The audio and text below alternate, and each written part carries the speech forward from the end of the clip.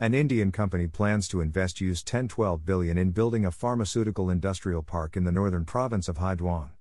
The 960-hectare hub in the districts of Gia Loc, Thanh Minh and Binh Giang and adjacent to the Hanoi, Haiphong Expressway is the brainchild of drug company SMS Pharmaceutical Group. The Hyderabad-based company will join hands with Indian builder Sri Avantika Contractors Limited and local property developer Dian Urban and Industrial Zone Development.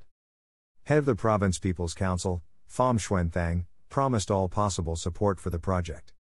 The idea of creating the pharmaceutical hub was mooted during trade and investment promotion sessions organized by the Vietnamese embassy in India last year. The park is estimated it would create 50,000 direct and 200,000 indirect jobs and earn export revenues of $5 billion a year.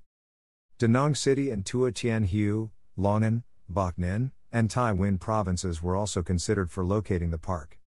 By Duc Minh, VNExpress.net, February 16, 2022.